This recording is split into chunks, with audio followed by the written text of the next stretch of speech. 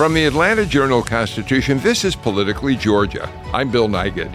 Today we take a deeper dive into Nikki Haley's presidential campaign with South Carolina-based AP reporter Meg Kennard. I'm Patricia Murphy. Republican lawmakers made Lucy McBath's re-election to the U.S. House much more difficult. But what if they've actually made her a stronger candidate down the road? I'm Greg Bluestein. A federal jury will soon consider how much Rudy Giuliani should pay for spreading pernicious lies about the 2020 presidential election. How that case could also factor into the Fulton County election interference case. It's Friday, so we'll dip into the listener mailbag to answer your questions, and we'll share who we think is up and down this week. We invite you to follow us on Apple, Spotify, or wherever you listen to podcasts so that you never miss an episode of Politically Georgia.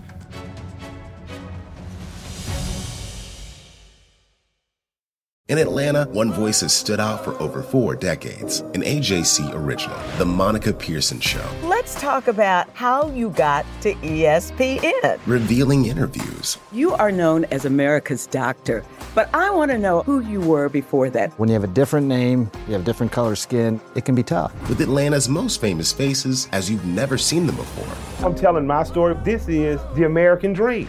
The Monica Pearson Show, streaming now on AJC.com.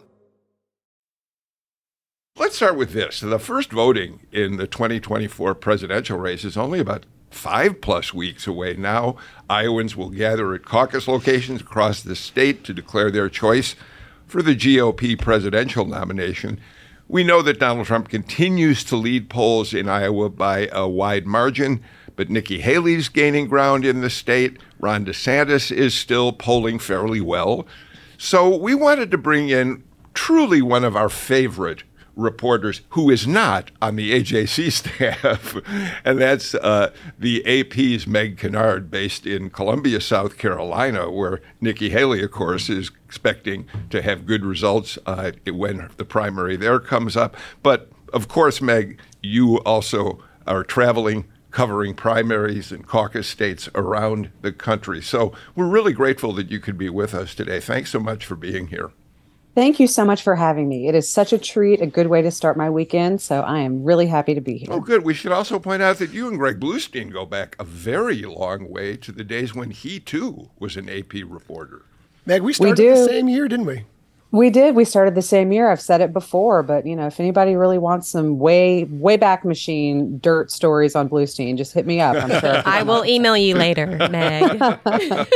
So, Meg, let me start with this question. As I said, you're traveling, covering campaigns in Iowa. You're going to be in New Hampshire. But start by giving us a sense of how the people in South Carolina are responding to and feeling right now about their former governor's campaign for president.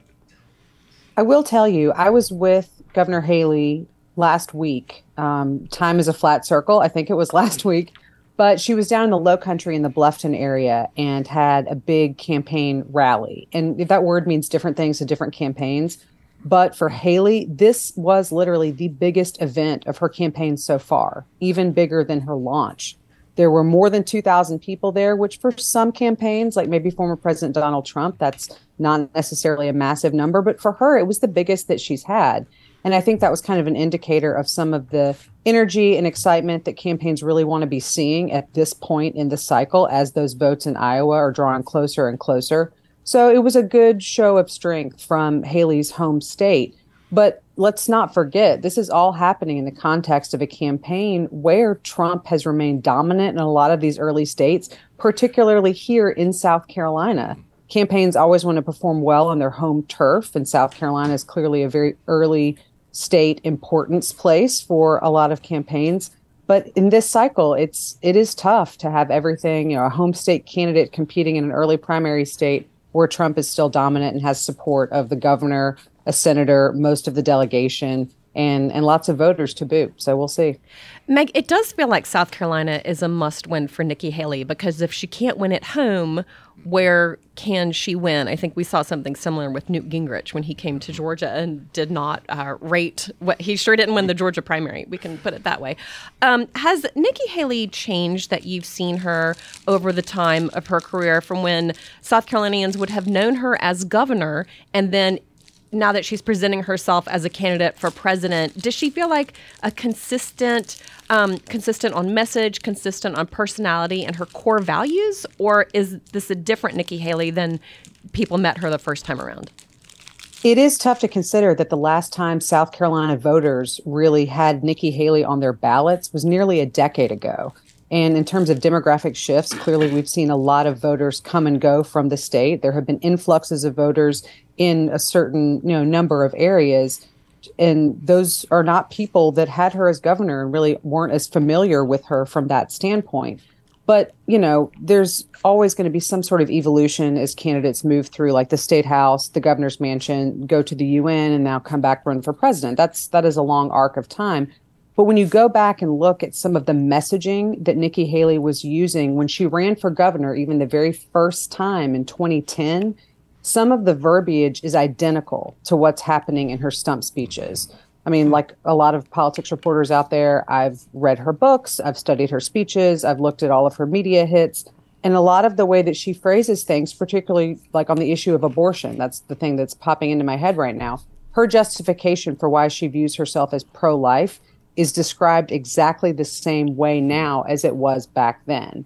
So that is a measure of consistency. Clearly, there are issues that kind of come up in, the overall conversation about campaigns that are different than they were then. The issue of abortion is being handled differently now as compared to then, when she as governor signed a 20-week bill, which at the time was the most conservative piece of legislation that South Carolinians, that the legislators here could pass. Now we have a 6-week bill. So clearly things have changed. Mm-hmm. But some of her approach to those issues does seem to be, at least in, a couple of different categories, consistent. Meg, I want to ask you a question about Nikki Haley's relationship with her former political boss, Donald Trump. Of course, she served in his cabinet and his administration after he was elected president in 2016.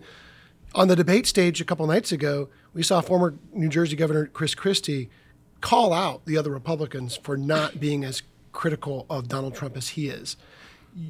Have you seen Nikki Haley's dynamics with Donald Trump start to change? Is she starting to get a little punchier as these first caucus votes in Iowa approach? I think as she and some others in the campaign, like Ron DeSantis, are getting closer to actual balloting, where they're going to be on the same list of candidates that voters can consider as the former president, they are starting to refine their messaging in terms of trying to differentiate why they should be picked, as opposed to the former president, who clearly is very well known and has a lot of support in these places. Now we're hearing Haley. She did it, kind of on the debate stage in some ways. I've heard it on her stump a couple of times in the past couple of weeks, talking about Donald Trump as a chaos candidate. Chaos follows him. This is not the look that we as a nation need going into the next 4 years. So she is, while she still talks about some positive things that they, as part of the same administration, worked on together, like she mentioned China trade policies during the debate. That's something she's talked about before. But then coupling that with a critique of Donald Trump in terms of also handling China, but not paying attention to security-related issues and things like that. So, she's kind of couching some of her compliments of what he did as president with criticisms that she proposes that she as president would opt to do something different on. But yeah, we are in these closing weeks starting to see a little bit more of those dividing lines come from some of these other candidates that have been, if not complimentary of Donald Trump, at least a little bit more hesitant to take him on directly. Yeah, Meg, in fact, Nikki Haley's closing statement in the debate the other night referred to the chaos of the Trump presidency and how she said it was a time to bring that to an end. And I was a little surprised that she went there. I thought that was a relatively strong statement, and it'll be interesting to see if she expands on that moving forward. But let me ask you about, you've been visiting Iowa, and we know Patricia, of course, points out correctly that South Carolina is crucial to Nikki Haley. It strikes me that Iowa is crucial to Ron DeSantis, who has now said, I visited all 99 counties in the state. He's courting the evangelical caucus goers or who people he hopes will be caucus goers in Iowa. And it's a state that in many ways is favorable to his evangelical beliefs. What are you seeing on the ground in Iowa? And expand it beyond just Nikki Haley. Who do you see as building support to get people to turn out on that cold night that we're expecting on January 15th to actually take a corner of a room for one of the candidates or another. That's right. And I think one of the ways to look at this is, we keep a political calendar, as most news organizations do, to see which candidates are going where on any given week or over the course of a month. And if you look at the events that Donald Trump has been scheduling in Iowa, for a long time, it was like, oh, the guy, he's not really out campaigning. He'll have an a la carte rally here or there, but he's not really being consistent. Week after week after week, he now has these commit to caucus events in Iowa. And, they vary in terms of size or how many people are there, but it does, on behalf of his campaign, show a commitment to showing Iowa, I'm here. I want to, I think you guys support me, or at least a large portion of you do, but I want to encourage you to actually come out to caucus for me, to sign these commit to caucus cards, so I can, at least internally see how many people I really have supporting me. We're seeing today Nikki Haley holding an event there as well. And then AFP, Americans for Prosperity, the major group that's giving her some grassroots support, going out to start canvassing for her to really implement the support that they're giving her, the endorsement that she got, and put that to work. So these campaigns are really, they've been going to Iowa. Yes, Ron DeSantis completed the full Grassley. Vivek Ramaswamy says he's going to have completed the full Grassley twice by the time the caucus happens. We'll see how that translates for him. But even the top level, the guy who's been leading in the state, Donald Trump, is going there more and more, and showing the caucus goers, hey, look, I'm not just assuming that you're going to be behind me. I'm actually showing up. Meg, returning to South Carolina for just a minute, the Democrats and Republicans have split their primary days. The Democrats have made a big play about going first in South Carolina for Joe Biden, in large part because he did so well there the last time around. The Republicans are going to go about 3 weeks later. Is that having any effect for voters? Do you feel like people know pretty well when these things are going to be happening and it'll be well publicized? Is it hard as news organizations to split those up as well? I'd love to hear a little bit more about that unusual dynamic y'all have for the first time in a while. Yeah, South Carolina traditionally, at least in sometimes, has had our presidential preference primaries on different days. Mm-hmm. But it is interesting this year to see, the Democrats nationally made a huge deal of changing the calendar, putting South Carolina first, of making an argument for a state with more diversity and things like that. It's very interesting you point that out, though, because I had a conversation with a Democratic political strategist just a couple of days ago saying, look, I really don't feel like most South Carolina Democratic voters have any idea of when the primary is. And I think this strategist was saying that in, not terms of like, yeah, we haven't put out news stories about it, but in terms of how there hasn't been a whole lot of excitement or campaigning, mm-hmm. or, certainly President Joe Biden hasn't himself been campaigning here. The vice president has been here several times lately and really doing some of that political heavy lift that she has said she intends to do for the 2024 election. But in terms of the average voter, I think they may have been aware, in the past couple of years when the calendar was being discussed. But up until very, very recently, it hasn't, on behalf of the state party, really been a big part of the conversation. So it will be, at least, from my political nerd vantage point, it will be interesting to see exactly how many people start turning up or caring or, expressing interest in that actual primary date, which the party hopes will give, President Joe Biden a big boost in the very first votes for his reelect. We'll see, but South Carolina certainly did that for him in 2020 when he hadn't done so well in some of the other early states. And of course, there's a Georgia angle to that too, because Democrats, Biden's administration wanted to move Georgia up on the calendar as well. Secretary of State Brad Raffensperger and other Republicans didn't hold that view, and our primaries March 12th. Meg, I want to ask you, we're here with Meg Kennard, the Associated Press, South Carolina and national reporter, who also has a new newsletter on Mondays. What's it called, Meg? It is called Ground Game. Ground Game, and she is the lead author of that, and now she gets to work weekends as well as Monday through Friday. Nothing like you say that as if I weren't already working weekends, Greg. Good point. Well, Meg, I want to ask you about Governor, former UN Ambassador Nikki Haley's future, because, she is scrapping with Ron DeSantis and Chris Christie and whoever else to be the lead alternative to Donald Trump. Is there a path forward for her if those other candidates don't get out of the race? Because it doesn't look like DeSantis is moving anywhere anytime soon. Obviously, we've got a couple weeks until we actually see the votes happen. And, we often talk about how many tickets are there out of Iowa, meaning how many campaigns can really be viable after the caucus. Yes, it's just one state, but it's the very first one, and it's seen as pretty important. A lot of my colleagues say maybe three, maybe there'll be three campaigns that really can be considered viable heading into New Hampshire and Nevada and finally coming down here to South Carolina. But we have to think about this in the context of kind of where American politics is. And we are a country that for president has elected people well into their 70s recently as president. And now President Joe Biden is the oldest serving president in his early 80s. Nikki Haley's 51. So she potentially, if she doesn't make it this time and potentially wanted to run for president again, she could have several more cycles. She has served in a Trump administration before. If he were to win the 2024 election, there's already a conversation that I'm seeing of, would she want to serve in the cabinet again? Is there another post? Could she potentially be Secretary of State or something along those lines? I have no idea. I don't know whether she's interested in that or whether the Trump administration, were it to become a thing in 2024, if they would be interested. But I think that she has options. Clearly, she would be term limited as South Carolina governor. She can't come home and run for that again. I will point out that Tim Scott, who was in this race before, another South Carolina candidate who ended his effort a couple of weeks back, he has said, I don't know if he'll hold to this, but he has said that he won't run for Senate again when his current seat, his current term, would be up in 2028.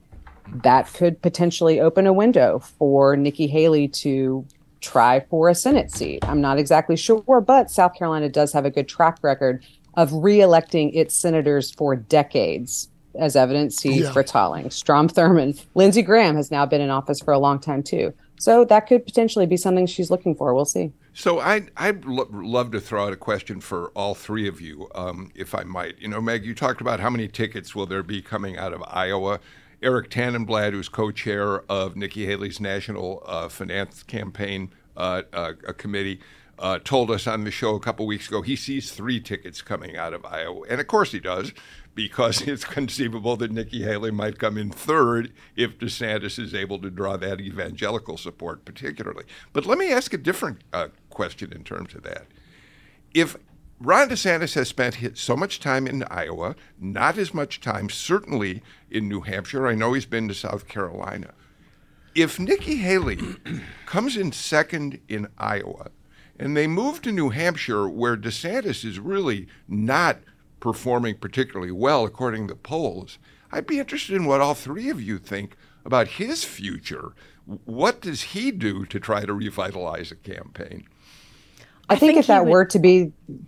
Sorry, I think if that were to be the situation, I think that those campaigns are going to be looking back to see what history tells them about candidates that have come in first in states like Iowa. I'm talking about you, Ted Cruz. Yeah. Looking back to those campaigns and kind of seeing how the nomination battle ended up. Iowa is important. It brings with it momentum that head into those other early states. But you're absolutely right, Bill, that it's not necessarily, New Hampshire voters are going to look at Iowa and say, yep, that's who we're going to vote for. Yeah. No, they are very proud of the role that they play and consider it to be very separate from the results of Iowa. So I think that, the DeSantis campaign, were that to be the situation, would certainly be looking back and saying, all right, well, at least let's give it a try in this next state, because they're not necessarily going to conform. I think that's such a great point. I think it would be a big part of his messaging as well, to say you don't have to win Iowa to become the next president. True. History has borne that out. I think probably DeSantis specifically would probably try and hang on till Florida. If he's got the money to do it, I think 5th. You want to hang on to your home state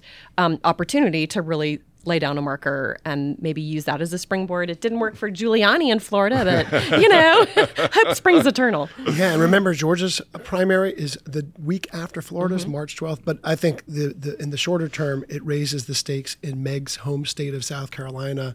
It means that if Nikki Haley doesn't perform well, and I don't know if she'll, even with the polls as they are now, even with Tim Scott out, Donald Trump has a commanding lead, but if she doesn't have a strong showing, it will severely weaken her campaign. All right. So, Meg, one last question. You're spending some time looking at all the candidates. You've been in Iowa.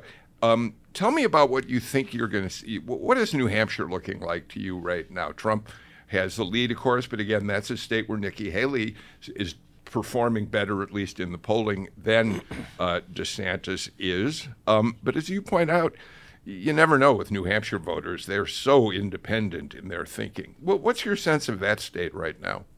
They are very independent-minded and also tend to, at least compared to Iowa, these are just, two separate entities, but compared to Iowa, Republican primary voters in New Hampshire tend to be a little bit more toward the middle. There's not as much of like that evangelical conservative Republican voter mindset that we think about when we're looking at Iowa. So in Nikki Haley, at least in some of the arguments that she's been making, that might appeal more to those voters. But also, let's not forget, New Hampshire is the place where Chris Christie has literally staked his entire campaign this time, as he did in 2016. He's going to be a factor there as well. We'll just see how it affects the top two results. I'm sorry. Greg, the other interesting thing about New Hampshire this time is the Democrats are not holding a primary on the same day that Republicans are, because President Biden wanted to reshuffle the deck.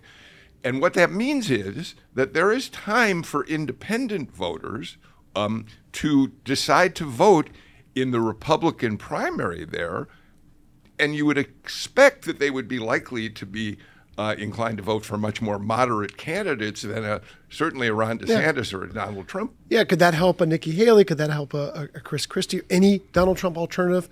Some political scientists say these crossover votes have a more muted effect. We know here in Georgia there were some crossover voters last year who helped Brad Raffensperger, maybe helped Brian Kemp, but didn't help push them over the finish line. They both won their victories on their own with Republican support. But that is another factor we'll be watching in the next few weeks. I said independent voters, but Democrats can cross over and vote for one of those more moderate Republicans, Patricia. Oh, absolutely. And I think that that's made a big difference in a number of campaigns in the past, Yeah. Particularly if one of those campaigns is a lot more competitive than the other. There's a lot less incentive to stick with your home party. Meg Kennard, we are in for a really exciting 2024, and I envy you because you will be out there on the front lines, as will Greg Bluestein. I suspect Patricia Murphy will be out there quite a bit as well. So we're looking forward to a big year, and we would love to have you come back and join us on occasion to share with us what you're seeing on the campaign trail. Meg? You guys call me anytime. I just can't promise that I won't be shivering with frostbite if it happens to be in the first couple of weeks in January. We Southerners up there, Yeah, I'll tell you, we know those cold, dark nights in Iowa, staking out those caucus locations. It's not fun. But anyhow, Meg Kennard, thank you so much for being with us today. This is Politically Georgia from the Atlanta Journal-Constitution. Hip-hop is a product of black people. It's a product of black song and celebration. The Atlanta Journal-Constitution presents hip-hop's most pulled elements are pulled from the South. A Southern hip-hop story. We always go back to that moment of the Source Awards. Everybody wants your rhythm, but they don't want your blues. The biggest names in hip-hop. Atlanta is still the mecca for hip-hop. 50 years. No one can deny one film. The power of the South now. The South got something to say. Streaming now at ajc.com/hiphop. Welcome back to Politically Georgia. I'm Bill Nigut. I'm interested in hearing your observations, Patricia, which you reported in a column this week. And let me set it up for you.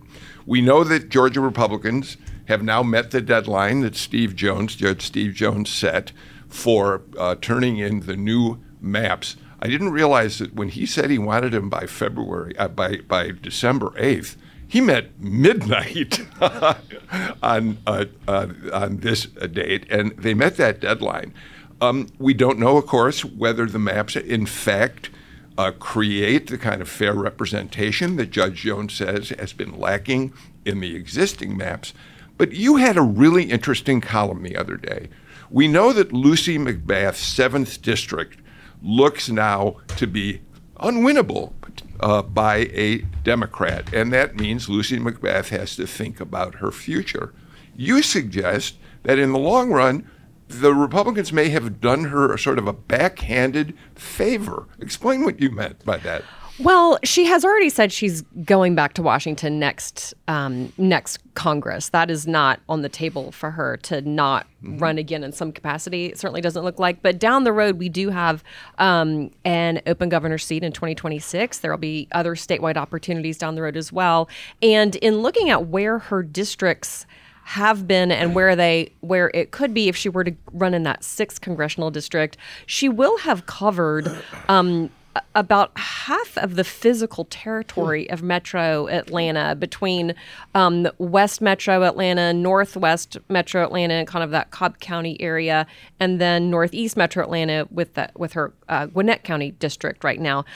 So by forcing her to pick up and move her campaign and her messaging and her community events and her mailers, et cetera, they will have, if this, this is all hypothetical. Of course. They will have inadvertently tripled the number, although there's some overlap, tripled the number of people who will have said, Lucy McBath is my congresswoman. Some of them won't even know that she's not their congresswoman anymore. So for a statewide run down the road, she's getting a lot more exposure than your average member of Congress. You picked up at the Capitol a really interesting word that you used in your column for what may have happened to Lucy McBath. What do you call it? It's called dummy mandering. And both parties have done it. It's when you are drawing one person out of their seat only for that person to come back at you. A little bit like the missile in the Hunt for Red October. It's launched off the bow and then it turns around and comes and attacks you. Sonny Perdue is a good example of this as well. Somebody who started to see his own opportunities declining and then decided, well, eventually I'm just going to become a Republican and then run statewide. And look, it ends up strengthening some of these candidates in the long run. Here's the statement that Lucy McBath sent yesterday our way. This is a quote: "I will not let an extremist portion of the state legislature decide when my time serving the people of Georgia is through. I will come back to Washington." So that is Lucy McBath saying she's going to run no matter what for Congress. She has not ruled out a 2026, 2028, 2030, who knows, run for future higher offices, but she's running for Congress. And we heard on this air yesterday on Politically Georgia, Jerica Richardson, a Cobb County commissioner who's already announced a candidacy, a Democrat who's already announced candidacy for the U.S. House, saying, look, I still want to run for U.S. House, but I will not challenge any incumbents. So that takes one major player off the deck if there is a contested Democratic primary in the U.S. House. Yeah, somebody I talked to about this was former Congressman John Barrow, who himself had to run in multiple different districts and then eventually ran for statewide office. He did not win that statewide office, but he came very close. He outperformed Stacey Abrams in a number of counties, 130 counties specifically, including the ones where he had been running TV ads for years and years, but all across the areas that he had been a member of Congress, which were different areas over the course of a number of different redistrictings. And he said he did think it made him a much stronger statewide candidate. Now, listen, he did not want to get redistricted out of his seat. Lucy McBath does not want to have to run in a totally separate territory if that's what she ends up doing. They don't want it to happen, but there is an unintended consequence that you have now exposed this person to more voters, and people have a lot of affection for their own member of Congress. The issue is, at the same time, that in a new district, Lucy McBath is likely to face who knows how many other Democrats, if they see an opportunity district, are going to want to run in a primary against her. I mean, I realize she's been a very popular elected official in this state, but nobody wants to run in a contested primary, especially if it's a crowded one. No one does, but look at her history. This is someone who is a former flight attendant who, of course, we know the story of the tragedy that happened to her teenage son, Jordan Davis, when he was gunned down in Florida. It helped galvanize her to become a voice for gun safety laws, what she calls common sense gun control. I look back to 2018 when we all thought, including me, I'd been talking with her and her advisors for weeks. I thought she was running for state legislature. Because she was at first. And then at the very last minute, and Lucy McBath told me in several interviews, basically she spent the weekend praying about it, locked in a room in her house, just thinking, vigorously about what her next step should be. And instead of running for state legislature, at the last minute, she decided to run for the U.S. House. She didn't even tell a lot of her friends, her neighbors, her family members that decision until it was already made. She ends up beating Karen Handel, the Republican incumbent, in the same district that John Ossoff had lost a few months earlier in that famous special election. So beats Handel, beats her again 2 years later for a comeback bid, then gets drawn out of her district, beats Democratic incumbent Carolyn Bourdeaux. Yep. This is someone who's not to be She's counted strong. out. Yeah. Okay, I'd never heard the term dummy mandering until I read it in your column, Patricia, but I want to share with you one of the great classic examples of dummy mandering in this state. Back in the early 90s, then Speaker of the House Thomas B. Murphy, the all-powerful speaker, wanted to get rid of Newt Gingrich. And he drew Gingrich out of his district, forced him to run in what was then the boundaries of the 7th district, right? 7th district. I think so. Yeah, I think so too. Was a Republican district at the time. Not only did Gingrich move into that district as a candidate and win, it was the beginning of his ascension to become Speaker of the United States House. And that had long-ranging historical ramifications for President Bill Clinton as well. And there's a story of dummy mandering actually related to Lucy McBath more recently.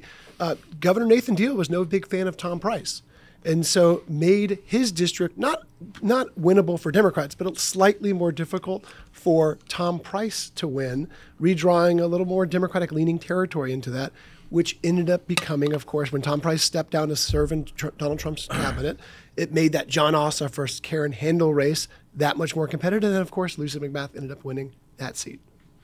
All right, let's look at a couple of other stories real quickly. One of them is Rudolph Giuliani will be back in federal court in Washington on Monday. He's been sued for defamation by Ruby Freeman and her daughter Shay Moss because he accused them with completely, not only no evidence, with dummied up evidence that they had tried to insert fake ballots into the Fulton County elections counting system. And a judge has already found that he's guilty of defamation. Now the question is going to be, how big a penalty will he pay? What will Shay Moss and Ruby Freeman stand to gain from this defamation? And we remember, Patricia, what hell they went through as a result of these accusations. They had to shut down their business. They had to leave their homes. They had people, some of whom are defendants in the conspiracy case, coming to their house saying that they were going to be arrested for election violations. But the problem is going to be Rudolph Giuliani doesn't apparently have a whole lot of money that he'll be able to turn over to them despite the reward. That's exactly right. He's not even paying his own lawyers, so it's hard to see what kind of a settlement anybody could get out of Rudy Giuliani. But I think it raises a lot of really, really important questions. Now, Rudy Giuliani, first of all, even to this day, he still says he did nothing wrong. He said he had, this is all a bunch of legal mumbo jumbo. He had to do this, but he didn't really do anything wrong. But because all of these statements were made over the course of kind of the relitigation of a political campaign in a political speech context, can you go back and sue somebody for defamation? Yes, that has been established. And then what does that look like as a consequence? I think this has huge, huge ramifications way beyond Rudy Giuliani. Yeah, they're seeking millions of dollars in damages, and you're right, they might not get any of those, but it could have consequences down the line. It could deter new efforts to delegitimize our elections in Georgia, but also it also factors into the ongoing case in Fulton County, the election interference case. Anything said in open court could be used in that trial as well, and it could help further press some of those defendants who are directly involved, what prosecutors say directly involved in pressuring Ruby Freeman and Shay Moss and intimidating, harassing her, could push them towards a potential legal settlement. Okay, one last thing, and we've got to do fairly quickly because we need to get to our final break. Greg Bluestein, there's been a lot of reporting by any number of news organizations on Donald Trump's plans, should he be reelected, his authoritarian government, which he apparently is moving to establish should he win. And a really fascinating name emerged this week for someone who he might put in a high-profile position, who also happens to be a defendant in the Fulton County conspiracy We're not talking about case. Marjorie Taylor Greene, whose name has been out there for a long time as a potential running mate. This is Jeffrey Clark. He is a defendant in the election interference case. Among the the things he had done that were under scrutiny of prosecutors is drafting a letter to be sent to Georgia election officials, urging them to say that there was fraud in the 2020 election. He is a former assistant attorney general, and he has seen, and this is according to Axios reporting, but also Washington Post and some other outlets have referred to this as well. He is seen as a contender for a top Justice Department slot if Donald Trump wins his comeback bid. And of course, Patricia, there was talk back during the transition period in early January that Trump actually was looking to appoint him as Attorney General at the time, but was shut down on that by others in the White House who said, you cannot do that. That's exactly right. And I do think this is the kind of reporting and the kind of information that the campaign is putting out there that really does hurt his chances of getting elected. In 2016, when he was elected, he promised to have the best and brightest as his cabinet, and he would have the CEOs of the biggest companies come in and take over Treasury. He would have the greatest diplomats come in and be the Secretary of State. He promised a really different looking administration that I think was very attractive to people who thought, well, sure, why not? That all sounds great. To have somebody who is so a loyalist, who is willing to help you overturn the election, including here in Georgia, he's indicted here in Georgia, I think that is a problem, even for voters who liked his policies. They're not going to like this idea. Well, we should at least say, as we take our break, that at least he's promised Sean Hannity that he's only going to be a dictator on the first day of his potential administration. This is Politically Georgia from the Atlanta Journal-Constitution. Donald Trump has been indicted in Atlanta. We have so many court dockets to follow, but we haven't really seen anything yet. The Atlanta Journal-Constitution has covered every moment of this historic case. I've been writing about this investigation for 2.5 years. Our team is led by reporters Bill Rankin and Tamar Hallerman. Follow our coverage on AJC.com and listen to new in-depth episodes of the award-winning podcast, Breakdown, the Trump Indictment, only from the Atlanta Journal-Constitution. Welcome back to Politically Georgia from the Atlanta Journal-Constitution. No media organization in Atlanta swarms politics like the AJC. We produce this podcast and the Morning Jolt newsletter, and now we have the new Politically Georgia PM Update newsletter. Make it your afternoon appointment to get caught up on what's going on while you're at work. You can get it in your inbox for free every weekday afternoon.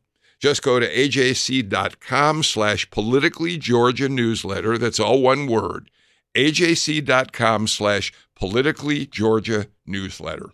Okay, Greg Bluestein and Patricia Murphy here on Politically Georgia. It's time for one of our favorite segments, the Listener Mailbag. Shani B, what have you got for us today? Oh, man, the calls just keep coming in. And by the way, the number to the Politically Georgia call-in hotline is 404-526-AJCP.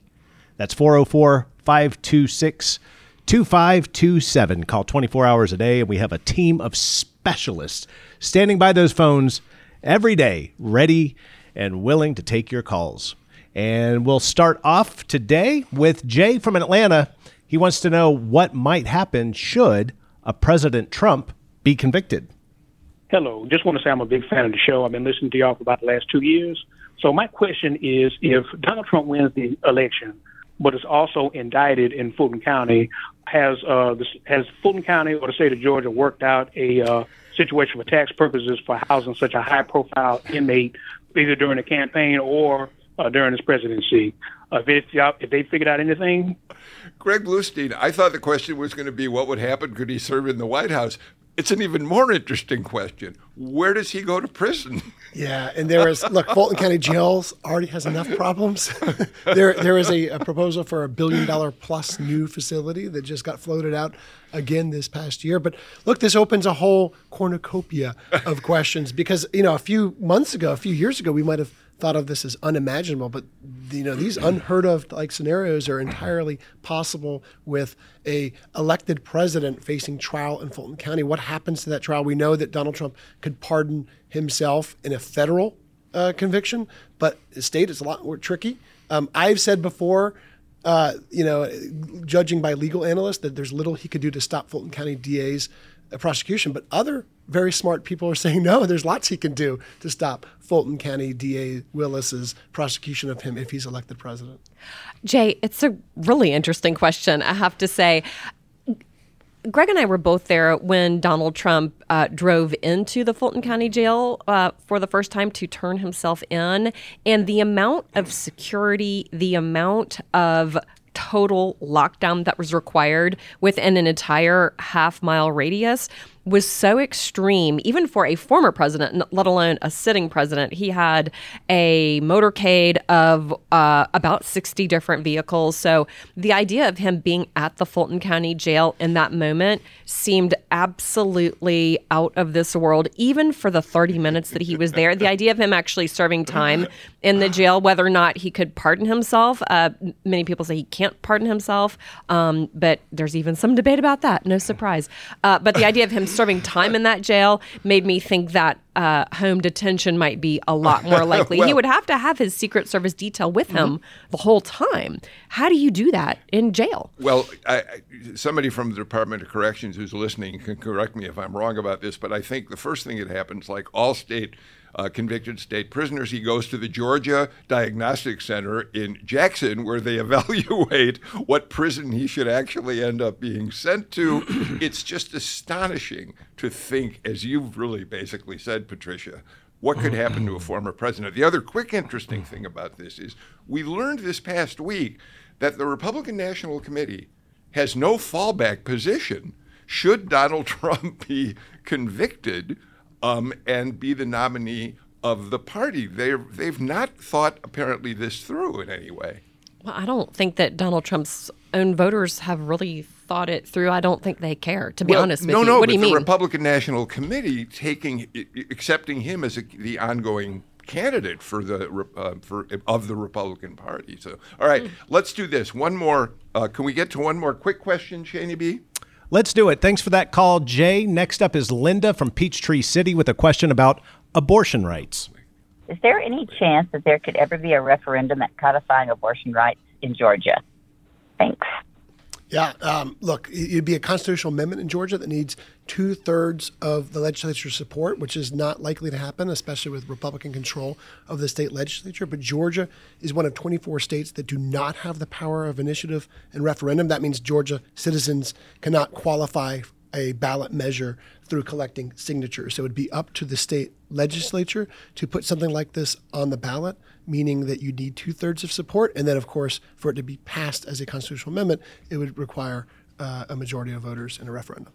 And given the current makeup of the General Assembly, dominated by Republicans, that's certainly not going to happen under this scenario, because it could be potentially very, very damaging to a sitting Republican to have that on the same ballot where they're facing re-election. All right. Thank you to our listeners for continuing to send us really fascinating questions. Okay, Patricia and Greg, it's time for what, Patricia, you call your favorite segment, because it's time first for Retribution. Who's down this week in your book? Well, this is not Retribution. I was kidding, of course.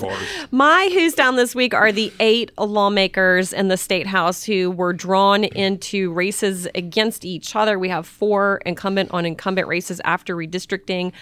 There was hope at the beginning. Hope springs eternal that those districts could change slightly and maybe they wouldn't have to run against each other. They did not change. So those lawmakers are now in contests against some of their closest friends in some cases. My Who's Down are Georgia Democrats at the state capitol, not only because those districts were redrawn in ways to preserve Republican majorities and imperil Democratic incumbents, but also because Republicans forced votes on Israel, on the Atlanta Public Safety Training Center, that to some Democrats could come back to haunt them in next year's election, forcing them to either take a stand or, as many did, take a walk. My Who's Down is Vivek Ramaswamy. I said with 4 people on the stage, it was still one too many, because he would be as obnoxious as Chris Christie said he would be. When Meg Kennard said he's done the double Grassley, he's done all 99 counties of Georgia twice, it seems to me that guarantees he's not going to get very far in the Iowa caucuses. Greg, who's up?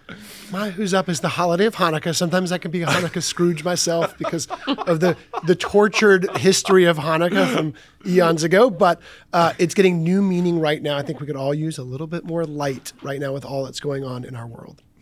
Mine is State Representative Lauren Daniel, who brought her baby Zane. Her infant baby Zane was literally strapped to her the entire special session. She has a baby. She had to go to work. She did them both at the same time. I salute you, Lauren Daniel, and Sally Harrell, who was the first woman to do it in Georgia. Well, if you don't mind, I've always said the same about you. It's amazing how you balance your work as a mother and all you do at the Atlanta Journal-Constitution. All right, my who's up this week is Grady Hospital. DeKalb County has now voted to give, as it must, $43+ million for its share of supporting the hospital. Fulton County and DeKalb are responsible for that.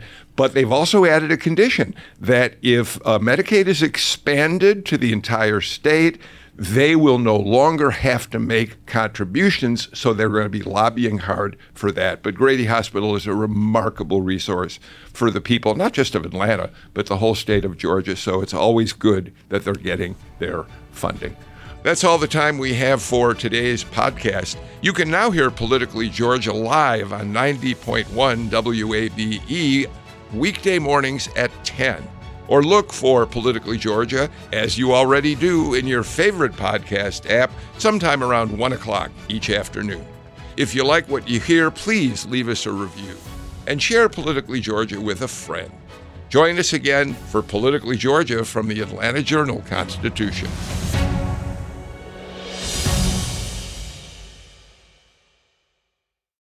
Our journalists at the Atlanta Journal-Constitution are working around the clock to keep you updated on all the developments surrounding the Trump indictment. Now the AJC is putting all of our coverage in one place with our new Trump 19 newsletter. Every Wednesday, you'll have our latest coverage and analysis on this historic case in your inbox. So sign up for free today at ajc.com/indictment newsletter. That's all one word.